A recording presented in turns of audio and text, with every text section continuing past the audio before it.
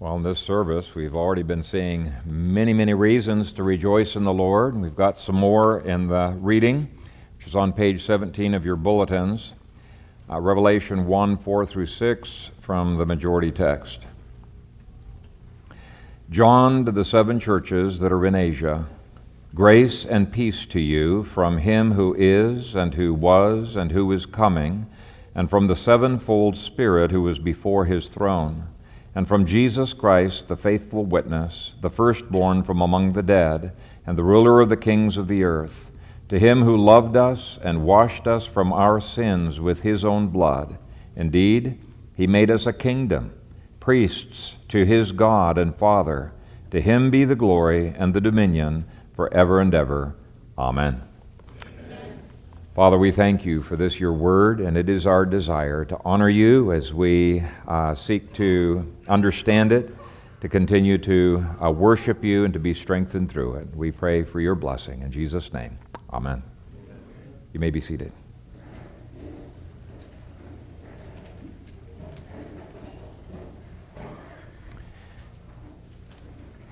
There are 2 kingdoms in competition for every square inch of this planet. There is the kingdom of man, humanistic, and it is empowered by Satan, and there is the redemptive kingdom of Jesus, empowered by the Holy Spirit. One leads to bondage, the other one leads to liberty, and there is not going to stop being a conflict between these 2 kingdoms simply because you get tired of fighting. And yet, I praise God for these verses because they are an encouragement that what God calls us to do, he empowers us to accomplish. But there will be resistance.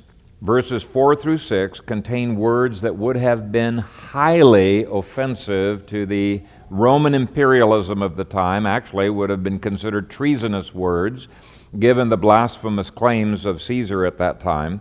Now, John's going to later on describe some of those blasphemous claims in chapters 13 through 19, but these verses are basically a contradiction to everything that Caesar stood for.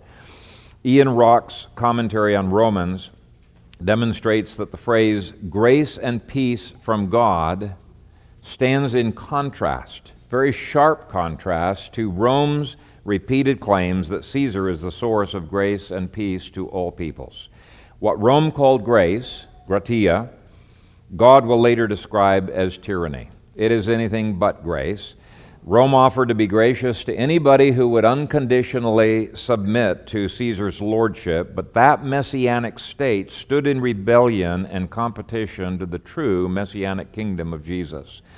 What Rome called peace in Revelation 6 through 19 is going to declare to be the exact opposite of peace. The Pax Romana was anything but peace. In contrast to Caesar, where coins and propaganda constantly proclaimed that he was divine, in fact, they insisted everybody worship him, verse 4 is going to say that there is only one self-existent God, Jehovah God, in verse 4. Against Roman witnesses who testified against Christians and put them to death, Jesus Christ is the witness who will testify against his enemies. And against Caesar, who claims to have conquered all the world, Jesus was made to be the ruler over the kings of the earth.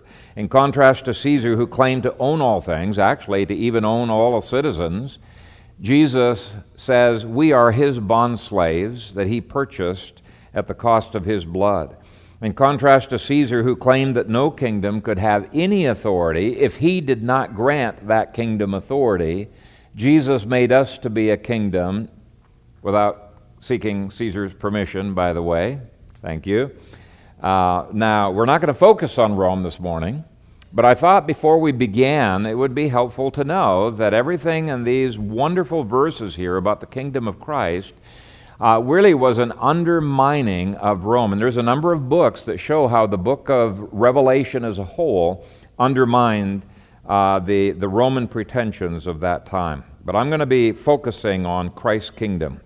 Principle 21 in your outlines is taken from the second phrase in verse 4, grace and peace to you, and it is a marvelous bit of sunshine in the face of the judgment and the warfare and the destruction that are going to be coming in later chapters.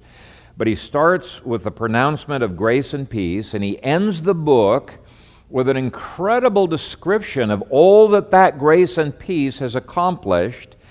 And it's a thematic element that ties this book together, and it actually explains the wrath that comes in between. In one sense, the words grace and peace don't make any sense if you don't understand the judgment of God and the warfare of God against mankind. Grace is undeserved favor.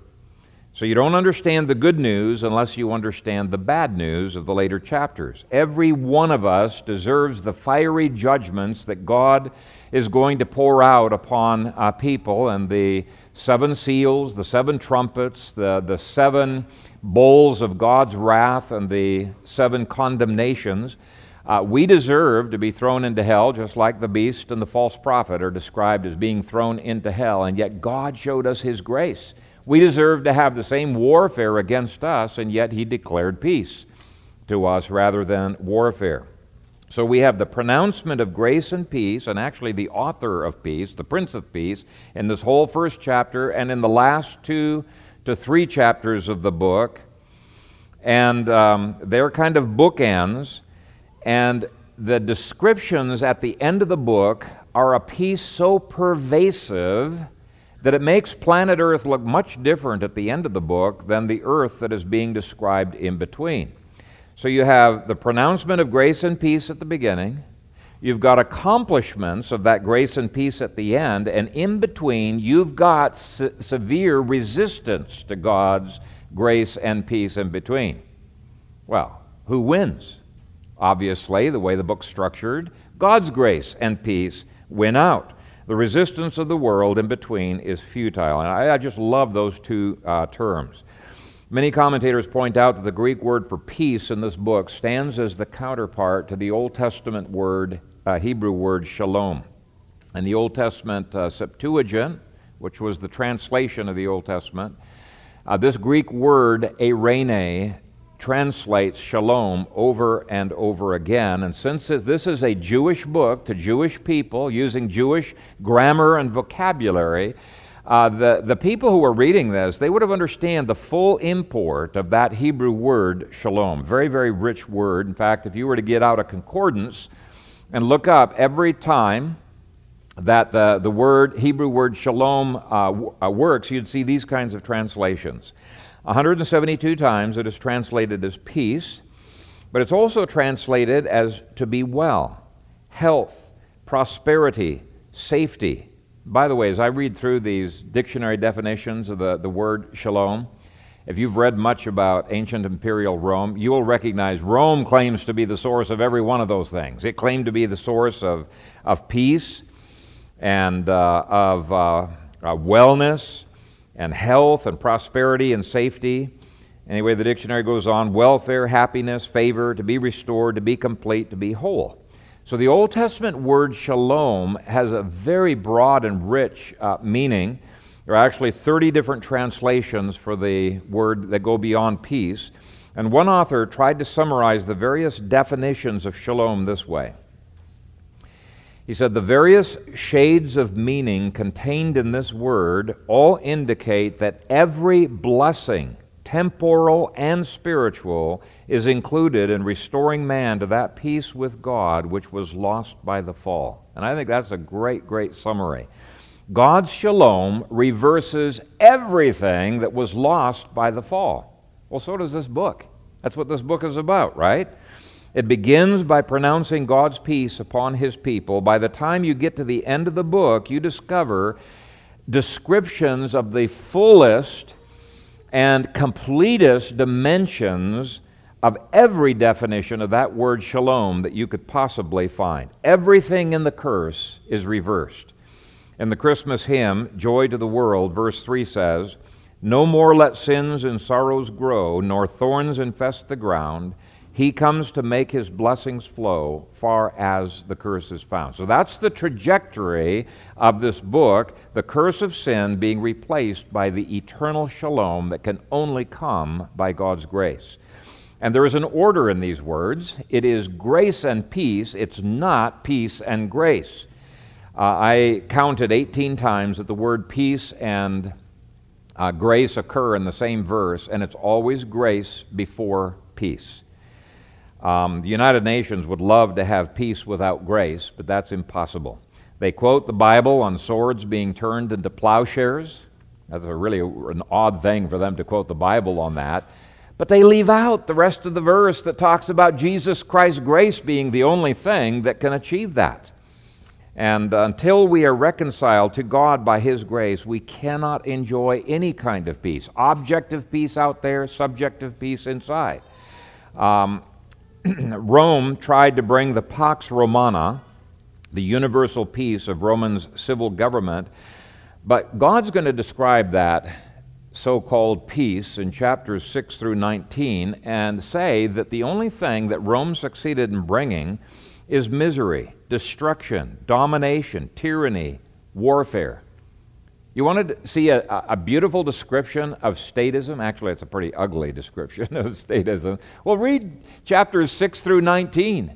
That is as great a description of the results of statism as you could get. And it's really odd that Rome would describe their brutal warfare and their subjugation of peoples under their iron boot as peace, but they did it all the time. Yes, this is peace. We're bringing a blessing to the world. You know, Orwell's book, 1984, describes the misuse of language, the twisting of the definition of terms by the modern state. Hey, it's not just the modern state. This goes all the way back to ancient Rome in doing this. And so Revelation describes Rome's peace as actually producing plagues and the wrath of God and famine and scarcity and tribulation, demonic affliction, judgments that would fall upon those who are outside of Christ. As I mentioned earlier, this book undermines everything statist that Rome stood for, and it continues to undermine the Messianic state. Well, what about the word grace? One person summarized grace with the acronym, God's riches at Christ's expense.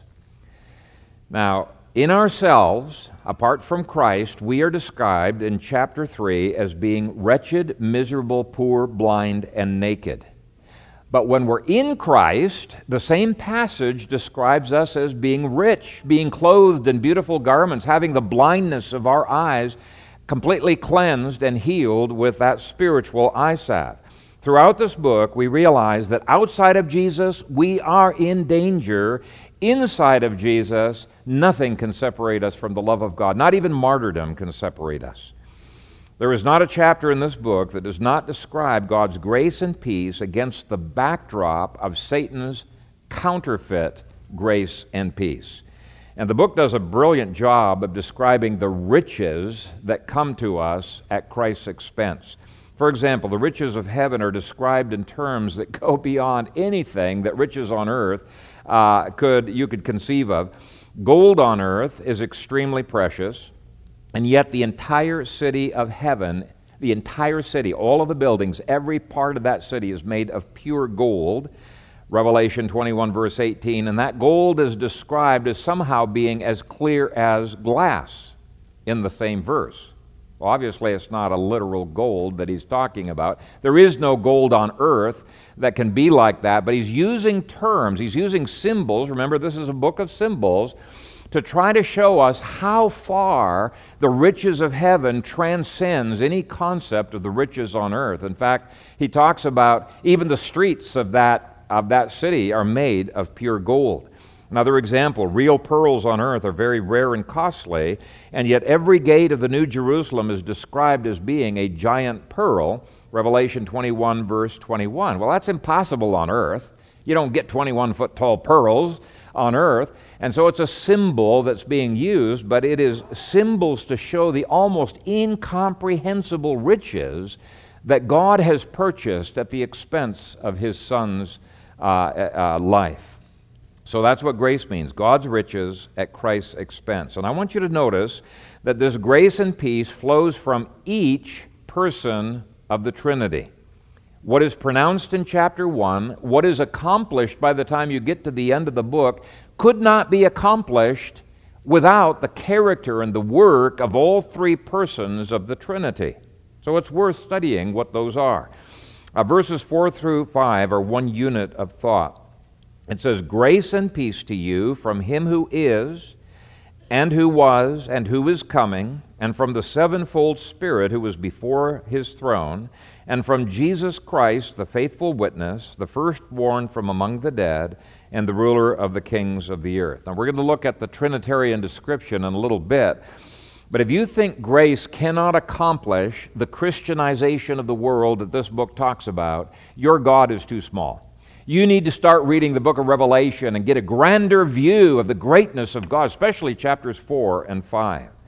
If you think that the clashing of swords cannot be turned into peace, then your God is too small. The God who speaks grace and peace into the kingdom of his people will progressively accomplish it. As Mount states in his commentary, more than a casual greeting, it bestows what it proclaims.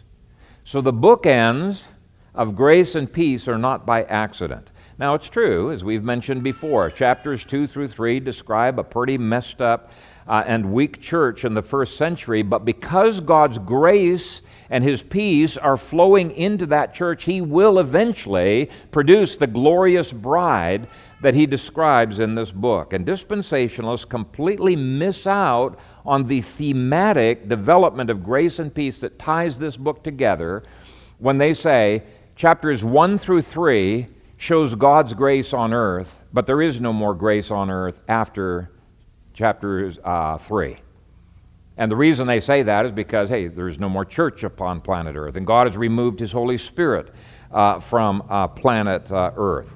I know it may seem very strange, but this is a very common doctrine out there. I'm just going to give you one example. Oliver Green wrote a very popular premillennial commentary, and he said this: "The rapture takes place between chapters 3 and 4. The overcomers will be caught up, and the masses will be spewed out. It is true that John does not record the facts concerning the rapture, but he still thinks that has to occur between chapters 3 and 4, okay? Now, it's my view that the pre-trib rapture is a myth. When Oliver Green says that John doesn't describe the rapture, but it has to occur between chapters 3 and 4, he is reading into the text something that does not belong there. But it gets worse. He says there will be no grace and no Holy Spirit on the earth after chapter 3. He says, after the church is raptured and the Holy Spirit will not be here to restrain the forces of evil, this earth will become a literal hell. The systems of this earth will be committed entirely to the devil." Wow, what a cheery fellow. Let me assure you, nothing could be further from the truth. Chapter 5, verse 6, just as one example, talks about the Holy Spirit going throughout the entire earth. He's obviously working after chapter 3.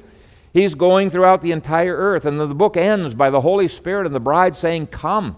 They're inviting people to the living waters of grace. Chapter 7 describes 144,000 Jewish people who become Christians who survive the war that is described in chapters 6 through 19.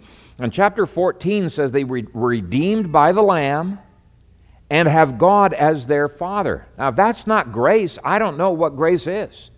It seems to me that is clearly a description of grace, and yet if you point that out to the dispensationalist, at least the historic kind, third wave dispensationalists much better, but to the historic dispensationalists, which there's many of them still around, they will say this: "Oh, well, that's Jews." And you say, so what difference does that make? Their answer, their description of how Jewish believers and the church are entirely different bodies. And you cannot claim the promises to the Jews in the Old Testament or the kingdom in the future. The church and Judaism, two totally different bodies, is what they say. You realize they've got an entirely different worldview than we do. For sure, it is not historic Christianity. And yet most writings today on Revelation are by dispensationalists. So just be careful when you're reading commentaries. And by the way, it's not just Jews. That is just a bad answer. God's redemptive judgments on the nations in chapters 6 through 7 did indeed convert multitudes of Gentiles. Chapter 7 describes a multitude that no man could number who were saved from among the Gentiles, and verse 9 of that chapter describes them as coming, quote, from all nations, tribes, peoples, and tongues. Apparently the Holy Spirit's been pretty busy at work on the earth, even after chapter 3. Chapter 14, verses 14 through 16 describe an incredible ingathering of the saints into the kingdom, and chapters 20 and following show that Christ's kingdom will triumph over all enemies and over every aspect of the curse. So I just want you to be aware there are many commentaries out there that speak of our age as the age of grace. That's a theologically faulty concept, as if other ages don't have grace in it. So they speak of our age as the age of grace, and they put a huge division between chapters 1 through 3, which they're willing to apply to us, and the rest of the book, which they put off into the future after the age of grace. And it completely spoils the thematic unity of this book. Well, let's move on to the next principle. Principle 22 can be summarized in these words: the Trinitarian God, verses 4 through 5, is fully capable of moving planet Earth from chapter 1 to chapter 20.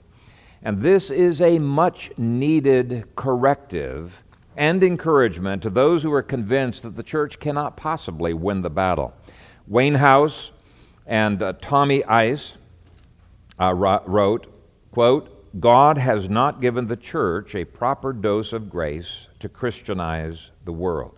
And I've read any number of commentaries that believe that the church will lose, many believing that the church will be entirely exterminated before the second coming. And it's not just dispensationalists. You probably have read Harold Camping. He said much the same. And I've read many amillennialists who believe that the church will be virtually extinguished before the second coming. That's completely backwards to the way that Revelation is structured. Now let me deal with the Trinity first. Unbelieving commentators will occasionally deny that the Trinity is even being described here. In fact, some think that this is a form of polytheism that is going on. They still hadn't outgrown polytheism and evolved to monotheism is the way they think. In his 1989 commentary, Crodell writes, the idea of 7 spirits before God's throne had its origin in Babylonian astral religion. There, the sun, the moon, and the 5 then-known planets were worshipped as deities who controlled time in terms of weeks, months, and years. The calendar and the possession of the priests controlled life on earth. Now, I think even a child reading this would realize that is ridiculous. They wouldn't be taken in by that, and evangelical commentaries do a great job of showing, no, this is describing the Trinity. In fact, some of them show that the language is absolutely magnificent in helping us to avoid many modern heresies concerning the Trinity. The first phrase refers to God the Father, from Him who is, and who was, and who is coming. Now, despite that phrase, who is coming, this is not a reference to Jesus. Most of the newer commentaries show how this is an incredibly clever way of putting the Hebrew of the I am that I am passage in Exodus chapter 3, verse 14 into Greek. And since most of you don't know Hebrew and Greek, I'm not going to be able to convey the absolutely marvelous features in this verse adequately, but I'm going to at least try to give you a little bit of a feel of where it's going. Moses Stewart spends 2 pages of small print on this phrase and demonstrates beyond any doubt this is exactly the way that the Hebrews would have communicated the name Jehovah as being I am that I am, the name that most clearly shows forth God's central doctrine or attribute of aseity. Aseity means that God is totally self-sufficient. If He's totally self-sufficient, He doesn't need anything. So if He doesn't need anything, He's not going to be grasping for things. He's not going to be selfish. Instead, He's always going to be overflowing in giving things to others, and that was true even before there were angels or humans to give things to. Long before there was a world, the Father gave all things, the Scripture says, to the Son and to the Spirit. The Son gave all things to the Father and to the Son and to the Spirit, and the Spirit gave all things to the Father and to the Son very lovingly. So, aseity means there is a generous, a constant overflowing of God's superabundant self-sufficiency.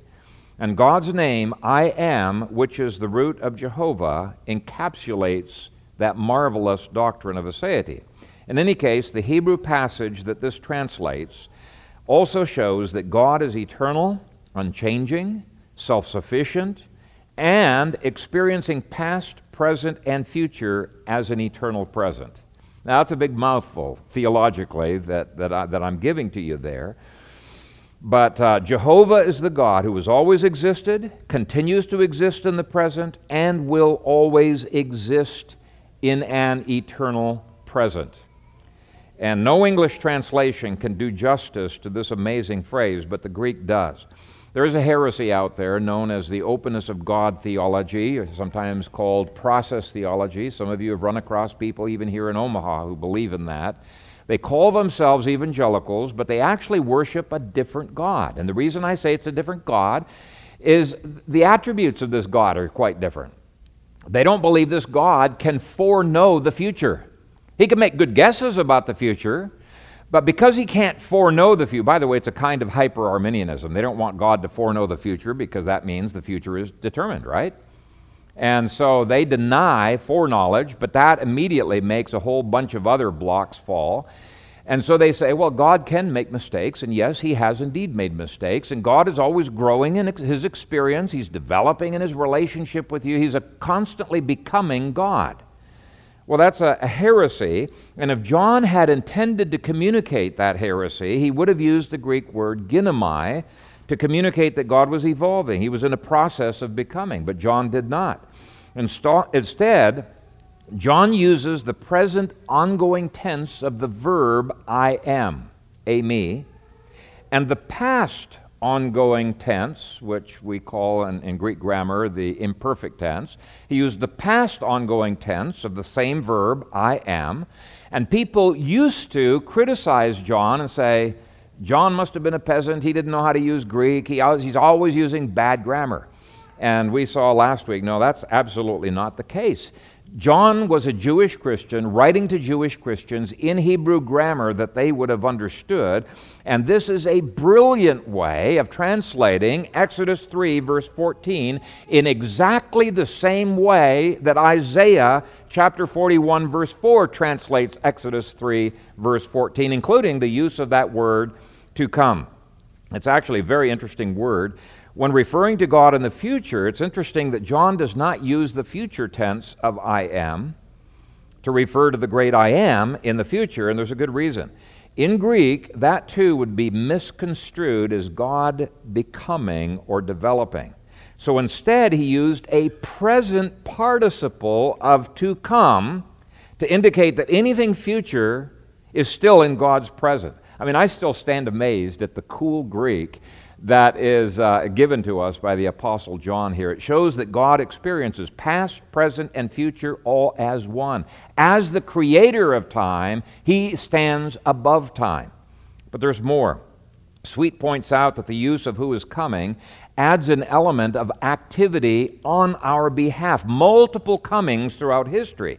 So there's an overflow of God, not just within the Trinity, but there's an overflow of God to us and to planet Earth. It's his comings that enable this planet Earth to be transformed. But there's more.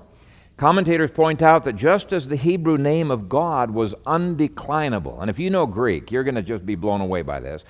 Hebrew name was undeclinable. John deliberately violated Greek rules to make the Greek of this entire phrase one undeclinable noun. Now again, this makes the Greek, the grammar here to conform to the Hebrew usage for the name I am or of God. And so you can see why I spent so much time last week demonstrating this is a Jewish writer to Jewish Christians using Jewish grammar and just filled with Old Testament phrases as this is right here. Anyway, Moses Stewart worded it, the words following, apo, are taken together as one indeclinable noun corresponding to and expressive of the Hebrew word Jehovah. But there's more. Zerwick and Grosvenor's grammatical analysis book said, the fact that the whole name is undeclined after apo adds the impression of immutability to that of eternity.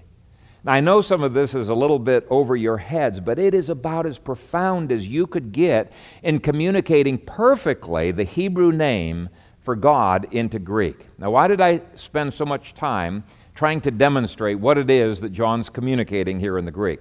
Well, if this is referring to the self-existent, overflowing, all-powerful, great I am, then there is nothing that's too hard for him to achieve. That's the whole point. No wonder the grace and the peace that he pronounces here accomplish what it does accomplish by the end of the book. He is the great I am. For any need that we might have, he says, hey, I am able to accomplish that. You thirsty? I am the living waters. Are you being assailed by Satan? I am your fortress. I am your strong tower. This phrase is one of the bases on which we can believe the rest of the book. The next phrase is also brilliant. It's a reference to the eternally existing fullness of the Godhead as expressed in the person of the Holy Spirit. Now, we're not Greek Christians immersed in the Hebrew Scriptures, so we don't instantly get the full import of that phrase like they would. I need to explain it to you, and so let me try. First, what about that confusing phrase, the seven spirits? People have wondered, why does he talk about seven spirits? You know, it almost seems to deny the Trinity. In a bit, I'll show why it wouldn't have been confusing to Hebrew Christians at all. Wilbur Pickering has rightly translated this as, and from the sevenfold Spirit who is before his throne. The New King James and a few other versions have, and from the seven spirits who are before the throne, but the literal Greek is not in a form that you would expect. It can't be normal Greek grammar, or it would end up being faulty. Instead, the majority text literally says, and from the seven spirits who is, singular, before the throne. So Pickering is right. It has to be translated sevenfold in order to make sense out of the singular is. It's not bad grammar, it's brilliant Hebraism. The is demonstrates that the Spirit is one person, and in chapters 4 and 5, John waits till chapters 4 and 5 to explain what he's talking about here. But in chapters 4 and 5, he further defines the seven spirits, which actually there should be translated as sevenfold Spirit as well, as being the seven lamps and the seven eyes of Zechariah chapter 4. Wow, well, knowing that infuses this phrase with huge meaning. Zechariah 4 makes clear that the seven lamps and the seven eyes clearly refer to the one Holy Spirit who has a sevenfold ministry to take Christ's grace and infallibly apply it to the elect, and to take Christ's judgments and to infallibly apply those judgments to the non-elect. And so the Spirit stands before the throne to carry out the will of the Father and of the Son in all of the earth, and no one can stop him. That's the import of the first sevenfold passage of the Old Testament. Now, most commentators also find an allusion to Isaiah 11, the only other passage in the Old Testament that has the sevenfold Spirit reference being described.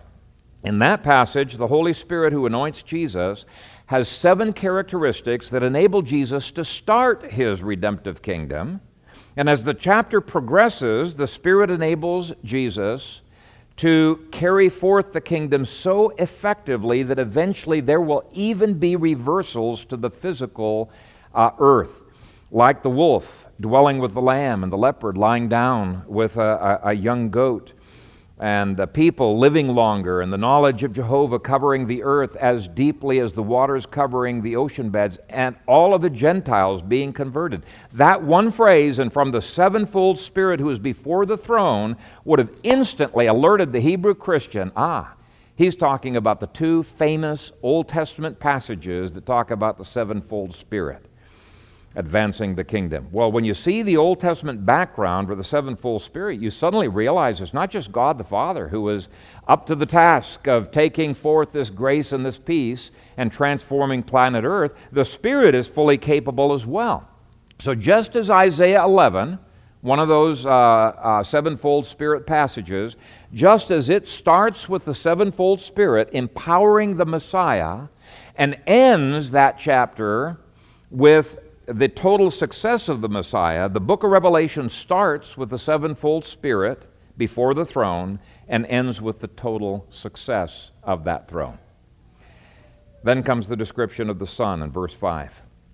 And from Jesus Christ, the faithful witness, the firstborn from among the dead, and the ruler of the kings of the earth. That's an obvious reference to Jesus. Nobody questions that. But if all grace and peace flows just as much from Jesus as it does from the Father and the Spirit, well, that makes Jesus divine. But if he's a prophet, priest, and king, it makes him human. So here encapsulated in incredibly condensed form, the Apostle Paul gives to us the grand mysteries of the Trinity and of the human divine natures of the Lord Jesus Christ.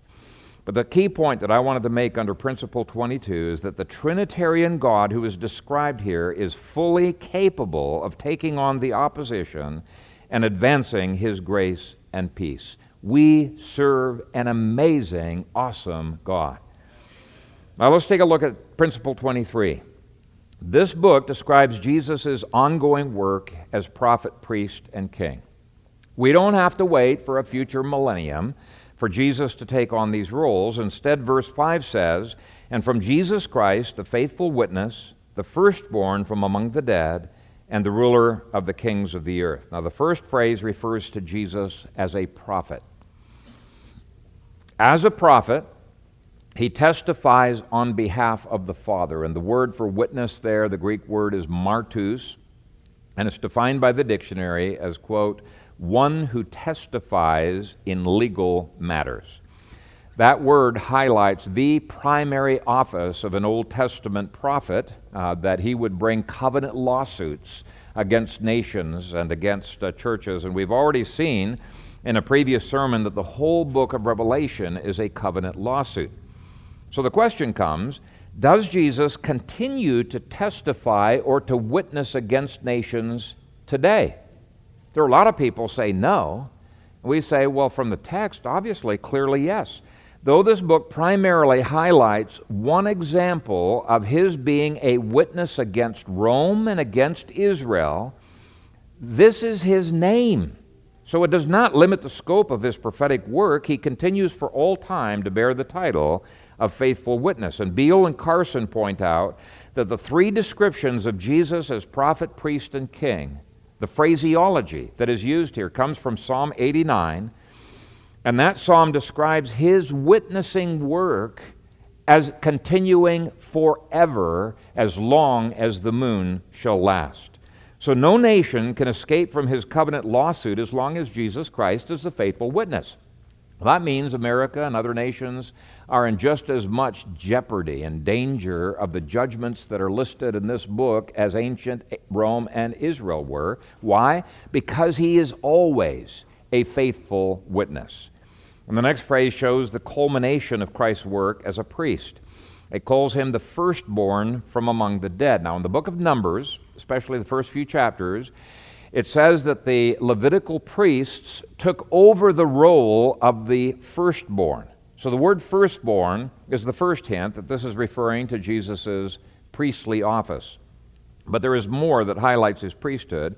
In Romans, Paul asserts that Christ's entire work of redemption was accepted by God when he raised him from the dead. His resurrection demonstrated forever that his redemption was successful and that God had ushered in the age when he would begin to make all things new. Things in heaven, things on earth. That's all the work of Jesus as a priest. On says this about the word firstborn. This word implies, at least the first part of the firstborn, this word implies that while Jesus is the first to have conquered death, he is also not the last, but provides the precedent for the subsequent resurrection of believers who have died. And as he, Osborne, and others have pointed out, that resurrection was the first step in the inauguration of the new creation. So, you could say, okay, fine, he was a priest while he was here on earth. He'll be a priest when he resurrects our body. What about in between? Well, in between, he is also continuing in his priestly work just like in his prophetic work. Psalm 110 declares him to be a priest forever after the order of Melchizedek. And Psalm 2 declares that when Jesus was begotten from the dead, he could begin to intercede on behalf of the nations. It says, "Ask of me, and I will give you the nations for your inheritance, and the ends of the earth for your possession." So he's saying his priesthood is going to be successful universally across this planet. And Hebrews makes a big deal about the fact Jesus has to remain a priest forever. He has to sit at the Father's right hand and be interceding. How long? It says until all enemies are put under his feet. So you can see how his priesthood, his prophetic office, his priestly office, and his kingly office all hang together. His prophetic office tears down all opposition, calls people to a standard. His priestly reclaims and builds up, and his kingship rules over. And of course, that's the third affirmation in this verse, that Jesus is the ruler over the kings of the earth. Now that is such a clear affirmation that Jesus is a king right now that it astonishes me that there are so many commentaries that deny that. Since dispensationalists deny that we are in the kingdom, they often deny that Jesus can be ruling in any sense right now. One dispensational premillennial commentary I have says of this phrase, "He will be the prince of the kings in the sweet by and by." But the text doesn't say he will be the ruler over the kings of the earth. That is his current title and occupation. And yet dispensational commentary after commentary insists that he has to be referring to something 2,000 years yet future. John Walvoord, for example, says, "He is not exercising this right over the kings of the earth now." He has to say that in order to maintain his false system. How do we settle these kinds of debates? Well, you do so in several ways. The first is by context. If grace and peace is currently coming from the ruler of the kings of the earth, you would expect he's currently a ruler. How could grace and peace flow from an office that does not yet exist? Second, if the next verse affirms, as it does, that he has already made us to be kings and priests, and actually literally it's made us to be a kingdom and priests, that would imply a current kingship. A non-king can hardly confer or bestow a kingdom. Thirdly, you look at the Old Testament background that's being alluded to, and several commentators have pointed out, just as I did already, that Psalm 89, that this cluster of phrases all comes from Psalm 89, which clearly ties the prophetic, priestly, and kingly offices to our present time period. Psalm 89, verse 27, makes him a king at the time that he is the firstborn from the dead. Psalm 110, probably the most quoted psalm in the New Testament, does the same, and it clearly ties his priestly office and his kingly office tightly together by saying he is a priest-king forever according to the order of Melchizedek. So that psalm does not divide the two offices as the dispensationalists do, and yet they will object, hey, if that's true, if Jesus currently has a kingdom, if he currently is reigning as king, how come we see so much persecution of believers around the world? And the answer is simple. We see persecution because that's exactly what the Old Testament promised would happen when the Messiah would set up his kingdom. It promised that the kingdom would start small and gradually grow against opposition. It promised that it would start with enemies and continue until all enemies were put under his feet. For example, Psalm 110 says, "Jehovah said to my Lord, sit at my right hand till I make your enemies your footstool. The Lord shall send the rod of your strength out of Zion. Rule in the midst of your enemies." Notice that phrase, rule in the midst of your enemies. Psalm 110 prophesied that enemies would clearly be around for a long time after Messiah sat upon his throne and started his kingdom. We would expect that. Psalm 2 describes the first century kings plotting against the Messiah, against Christ, resisting his reign, trying to overthrow his laws, trying to cast off his cords from them. In fact, they would do that so much initially that it would make the Father and the Son angry, and God, it says, quote, shall speak to them in his wrath and distress them in his deep displeasure, verse 5. Well, that's exactly what chapters 6 through 19 of Revelation are doing. It is God vexing nations that are resisting Christ's rule, and he is speaking against them in his deep displeasure. The next verses in Psalm 2 speak of the Son gradually receiving all nations and all ends of the earth as his inheritance. So here's the point. As his prophetic office goes forth, his priestly office goes forth, and his kingly office expands. But the last verses of that psalm form the same warning that Revelation gives to rulers. Kiss the Son, lest he be angry, and you perish in the way, when his wrath is kindled but a little. Blessed are all those who put their trust in him. So having enemies resisting Christ in chapters 6 through 19 is not proof that the kingdom hasn't come. That's exactly what was prophesied would happen with the kingdom, but he does pronounce a blessing upon kings who submit unconditionally to Christ's rule. Daniel 7 says that Jesus would become king when he ascends to the right hand of the Father and he sits at the right hand of the Father. So the kingdom is given to him legally, even though the bestial kingdoms, it says, will continue to survive for a period and a time. Jesus said at his ascension, all authority has been given to me in heaven and on earth. Go therefore. That's just like with Joshua. Joshua was given the land of Canaan. And he said, go therefore and conquer it for me. Okay? That's the way it works. So the 23rd principle for interpreting this book is that we must see Jesus as currently advancing his kingdom through his prophetic, priestly, and kingly offices. And on my chart of Revelation, I'm going to later be showing how each of these offices is introduced, and it really forms a kind of a bit of the structure of the book. Now, all of this leads to a doxology on the part of the Apostle John. And this doxology itself portrays the gradual advancement of redemption and the kingdom. It does not come in all at once like the premillennialists insist. It happens over a span of time. Starting to read in the middle of verse 5, to him who loved us and washed us from our sins with his own blood. Indeed, he made us a kingdom and priests to his God and Father. To him be the glory and the dominion forever and ever. Amen. How does Christ make all things new? Well, he starts by changes that he makes in us individually. To him who loved us, washed us from our sins with his own blood. That's where redemption starts, with the individual. But this itself constitutes an invasion of the heavenly kingdom to the rest of the earth. Every time a person gets converted, the kingdom of heaven has expanded further upon planet earth. So the text says, indeed, he made us a kingdom.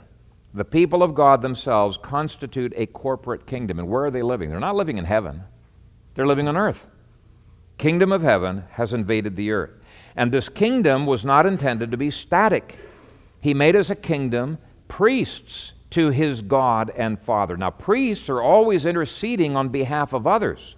So if the us is all believers, and all believers are reconciling even more people to God, well, automatically we're talking about the spread of the kingdom, right? Now, some people insist that the kingdom of Christ does not spread. It is what it is. He's always been sovereign over all things in planet Earth. And so they insist we cannot sing, Mighty Lord, extend your kingdom, like we're going to be singing in a few minutes. But that is, B.B. Warfield, I think, is brilliantly displayed through a marshaling of many, many texts, why that is ignoring the fact that there is a distinction between God's eternal kingdom, that the Father, Son, and Holy Spirit all rule over, that's never had a beginning, never will have an end, and Christ's mediatorial kingdom, or his kingdom of redemption, that had a start. That started at his ascension, and it's going to have an end. He'll hand over the kingdom to the Father. And Isaiah 9 says, of the increase of this kingdom and of peace there will be no end. Of course it extends. Of course it increases. And the goal of everything in the kingdom is for the advancement of God's glory and dominion. Verse 6 ends by saying, to him be the glory and the dominion forever and ever. Amen. But those four phrases we've just gone through, that we've just covered, show that Christ has willed to advance his kingdom not apart from us, but through us, weak as we may be. Now, if, as premillennialists claim, we are priests now, but we are not yet kings, we're not kings until the second coming, then we don't have the faith needed to change the world, to overcome Satan, to begin to subdue all things to Christ. But Ephesians 2 verse 6 says, no, we have indeed been raised up together with Christ. We have indeed been seated together with Christ on His throne.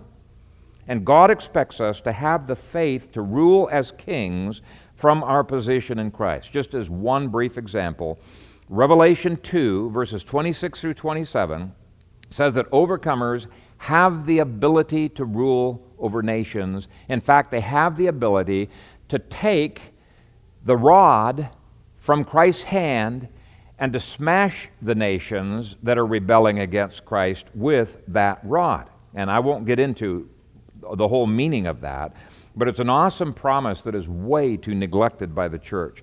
If the church would unite in expecting what God has promised and attempting what God has promised, we would see astounding things happening upon planet Earth. So let me end the sermon by reading verses 4 through 6 one more time. John, to the 7 churches that are in Asia, grace and peace to you from Him who is and who was and who is coming, and from the sevenfold Spirit who is before His throne, and from Jesus Christ, the faithful witness, the firstborn from among the dead, and the ruler of the kings of the earth. To Him who loved us and washed us from our sins with His own blood. Indeed, He made us a kingdom, priests to His God and Father. To Him be the glory and the dominion forever and ever. Amen. And all God's people said, Amen. Amen. Let's pray. Father God, we thank You for calling us to a task that is way beyond us. Way beyond us, a task to convert this world, to subdue every area, square inch of this world to King Jesus. Even in the things that we're gifted in, we realize, Father, in ourselves, we cannot adequately do our jobs. Whether it's inside our houses or outside of our houses, we cannot adequately do them unless we are filled with Your Holy Spirit. And so we pray You would fill us, and Jesus, that You would rule Your reign through us. And Father, that You would cause Your grace to abound in us. We love You, we love Your kingdom, and it is our desire to see Your kingdom extended to the ends of the earth. And I pray that You would not only open up the eyes of our understanding to see how it is done, but that You would strengthen us to that end. And it's in Jesus' name we pray. Amen.